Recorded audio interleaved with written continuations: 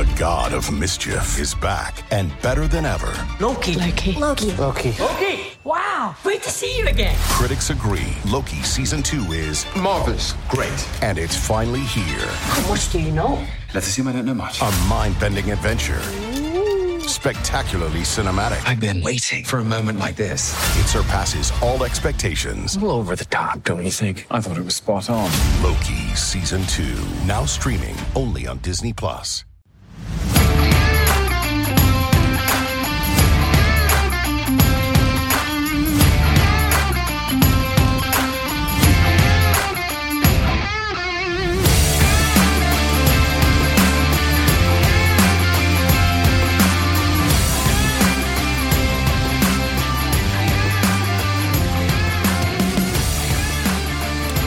How are you now? How are you now?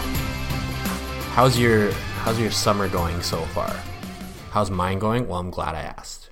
I managed to piss off some Arizona Coyotes fans on Twitter, all five of them. They're a pretty easy group to piss off, actually. All you have to do is point out the fact that their team doesn't make any money. It's hilarious. But anyways, we're not really here to talk about the Arizona Coyotes. We're here to talk today about the World Junior Hockey Championship. Hockey in August. Imagine that. Something you don't normally get to see. But I'm glad that we do get to see it because my boy Joshua Roy is off to an absolutely screaming hot start to this tournament for Team Canada. So welcome to a special episode of Habsent Minded Extra, in which I'm going to talk a little bit about that. How did he get to this point, and what should we expect from him for the remainder of this tournament? So, let's start out with the fact that a lot of people were wondering. I put it out on Twitter and I said, 10 points over under. What do you got for Joshua Roy at this tournament? And I took the over, and I said when I took the over, I was like, listen, I do think that this is a tough plateau for anybody to hit in a short tournament. But with his skills, if they give him the right line mates and the right ice time, he has a chance to actually get over that 10-point plateau. And through 2 games, he already has 5 points. How did he get there? Well, for starters, he's been playing most of his minutes on the top line with Mason McTavish and Connor Bedard. Let's face it, those are 2 very, very good players. One of them is supposed to go first overall in next year's draft. The other one was a first-round pick of the Anaheim Ducks and even played for Canada in the Olympics recently and played in the Memorial Cup as well for the Hamilton Bulldogs and Mason McTavish. So those are 2 extremely good players. But the crazy thing is his production actually seemed to take off a little bit in Game 2. So let's go back first and talk about Game 1, right, against Latvia. I felt like that was a super lackluster performance by Canada against Latvia. They won 5-2, so, nothing super concerning there other than the fact that they took a mountain of penalties in the third period and couldn't really, blow them out the way that they normally would when they play against Latvia. I felt they look a little bit disorganized. The power play was way too reliant on Connor Bedard taking the same shot over and over again. And I just thought they lacked creativity and they looked disorganized. And the result of that, was still a 5-2 win, but not what you would expect against a team like Latvia. In that game, Joshua Roy did get 1 assist on the 5 goals. It was on a Lucas Cormier power play goal, actually. Roy is not on the first wave of the power play with Connor Bedard where they keep trying the same shot over and over again. And I'm telling you guys, if you haven't watched a Team Canada game yet, maybe you're intentionally not watching them because of the scandal, in which case I don't blame you at all. But if you're into it and you want to take a look, just wait until they get a power play. And you'll notice on that first wave, they keep trying the exact same goddamn shot by Connor Bedard over and over and over again. It's clearly being instructed because you can tell Bedard sometimes wants to defer and send it over to somebody else, but it's not working. So they got to do something else with that first unit. But the second unit actually worked quite well. Joshua Roy playing a little bit rover style on that. Like he's up near the point. Sometimes he's up at the top of the circle. Sometimes he's down low as well. And of course, in that first game, he managed to put a pass over to Lucas Cormier, and then he backs off, kind of makes himself open for the one-timer, and Cormier just throws a shot through traffic, puts it in, and there you have it, Joshua Roy's first point of the tournament. But again, in a very lackluster game for Team Canada. I was not overly impressed by that. I was overly impressed in their second game against Slovakia. Slovakia being definitely a tougher test than Latvia in the first place, but they win that one 11-1. Absolutely blow Slovakia out of the water. Of course, Slovakia missing some pretty big names. So there's a little caveat to that they don't have, Juraj Slafkovsky. They don't have Filip Mešar either. Those are two big players for them that could have been available for this tournament but are not. So definitely a caveat to that 11-1 win. However, I was much, much, much more impressed by Canada's overall game. And that goes double for Joshua Roy. I liked him in the first game because he's playing a role that he's not used to, right? He's not usually the puck retrieval guy who's going into the corners and trying to set things up for his two line mates. He's the guy that you're trying to set things up for in Sherbrooke. With these two guys, with Bedard and McTavish, he's kind of a third fiddle. He has to play a bit more of a checking role. He has to do those puck retrievals, and he looked pretty goddamn good in that first game, but even better in the second game. I mean, he's hard on pucks in the corner. He is putting the body on guys. He's putting in the work. He's back checking. And the very first goal of the game was set up by Joshua Roy. It was a beautiful play between Bedard and McTavish that really finished it off. But Roy came back. He's back checking into the neutral zone, cuts a guy off right around the red line, takes the puck from him with a stick lift, turns around, fires it down into the zone. Puck gets to Bedard and McTavish. They work their magic. Absolutely beautiful goal between those two. So Roy gets an assist, even though he touched the puck a good maybe 15 seconds before the puck actually went to the net. It's just once he got it deep for them, they worked their magic. So again, him playing the role of that checker, that puck retrieval guy, setting things up for them. He wasn't even on the ice when he got credited with that assist because he went off for a change after sending it in. The other two stayed out and worked their magic. So a good start to the game for him. But again, you could see how he's kind of the passenger on that line, right? He's not, he was definitely involved. He got credited with an assist on that goal, but he wasn't on the ice. He wasn't making that happen. He made it happen by doing the little things right, by back checking, by getting the puck in deep when it was time for him to go off. And then things got better and better for Roy as the game went on. Obviously, Canada opens up a big lead. Mason McTavish scored 4 goals in the game. Sorry, not 5. So a really strong overall effort from Team Canada. But Roy, as the game went on, got better and better.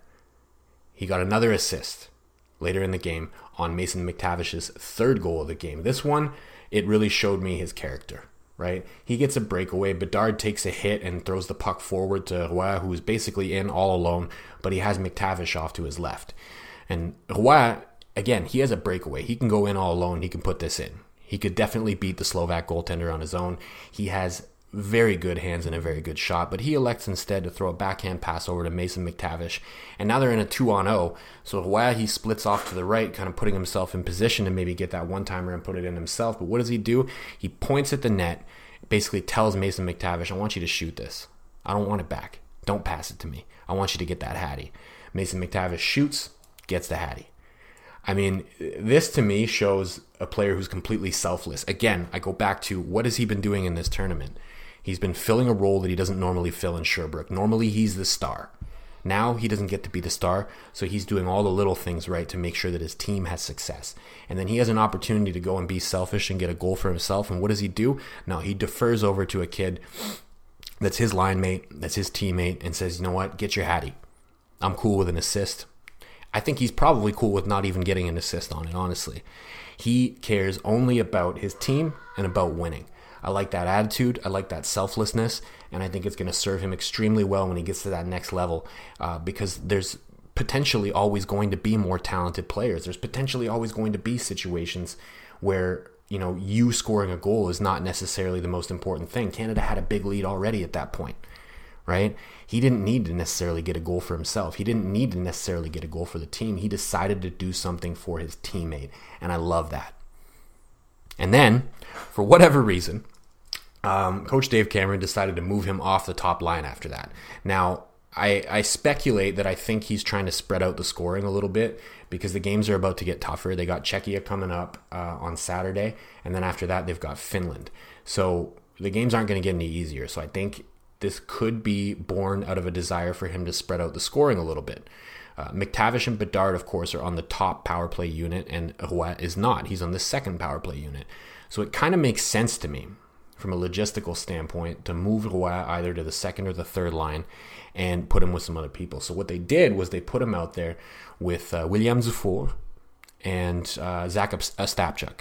Right, Dufour is an Islanders prospect. Ostapchuk is a Senators prospect. Dufour, of course, was the top goal scorer in the QMJHL last year, whereas Roy was the top scorer. And so Dave Cameron does this about midway through the third period, or maybe a little bit less than midway through the third period. And in the very small amount of time that Roy had to play with Ostapchuk and Dufour, he got another 2 points in the game to finish with 4 points for the night.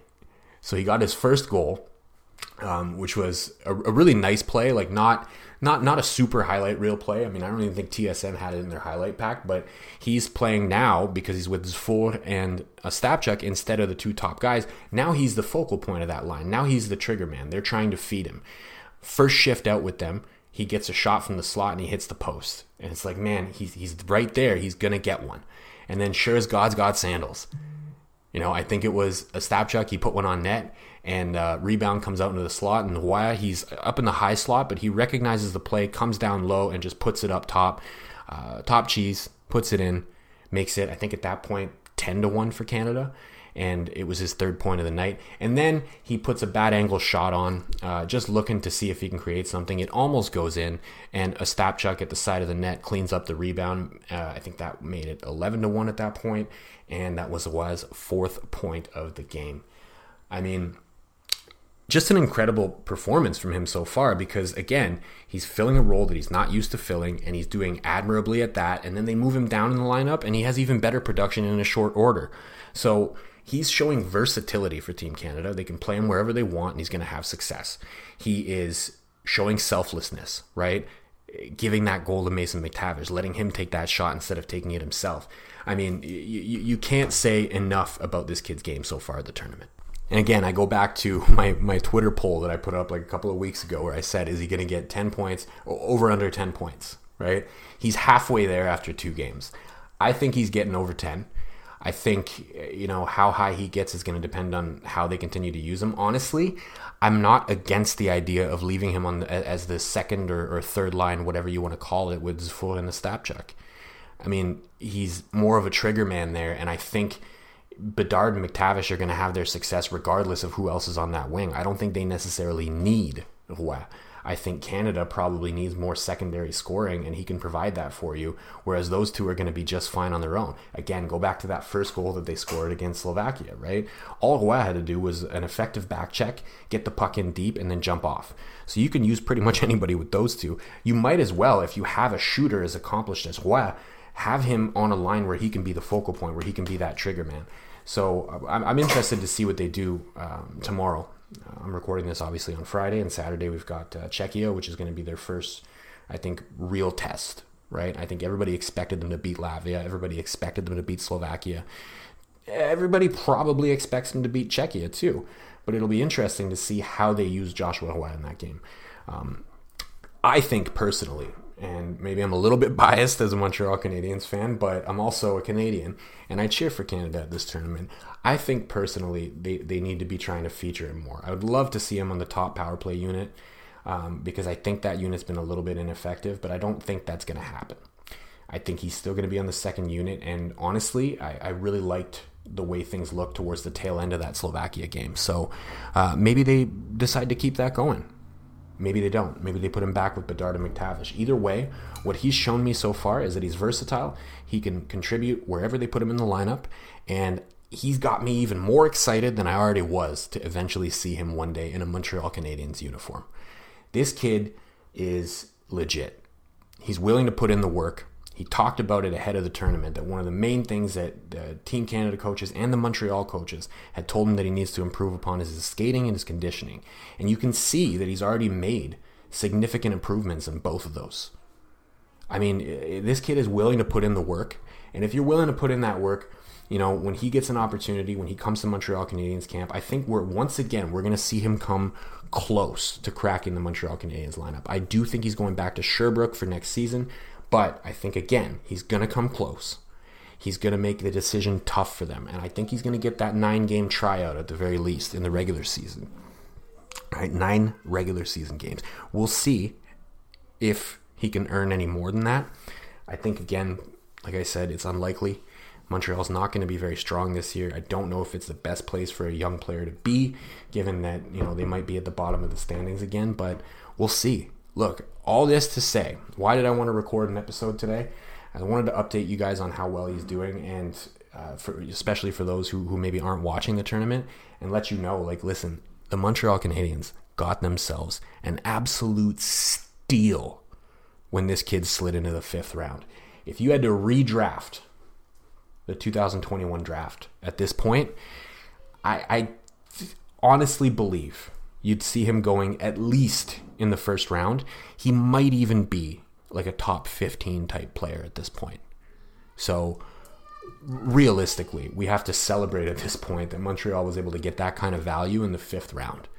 I know the people that are responsible for that draft are no longer with the team anymore, but I would, like to extend a thank you to Trevor Timmins and company for finding that value late in the 5th round, because, man, I really believe this kid is going to be a legit threat for the Montreal Canadiens at the next level, and I can't wait to find out whether or not I'm right about that. So that's it for the episode. I'm going to end it off there. Thank you to everybody for listening. We are, of course, on Spotify. We're on Google Play, Apple. We're on Megaphone, too. I am on Twitter at DrakeMT. Drop me a follow. I would appreciate it very much. I am posting highlights on my Twitter as well from this tournament. So if you're interested in seeing some GIFs, if you're maybe not watching the tournament or you can't watch the tournament for any particular reason, follow me on Twitter. Another plug for me there, of course. I will have highlights for you. So I'll be able to show you all of the good things that Joshua Roy is doing. And even if you're a fan of another team, look, I'm posting highlights for everybody, especially the Team Canada games. I'm always going to have highlights out, so I'll have some good content for you on there if you're interested in it. Again, at this point, thank you for listening, and of course, à la prochaine.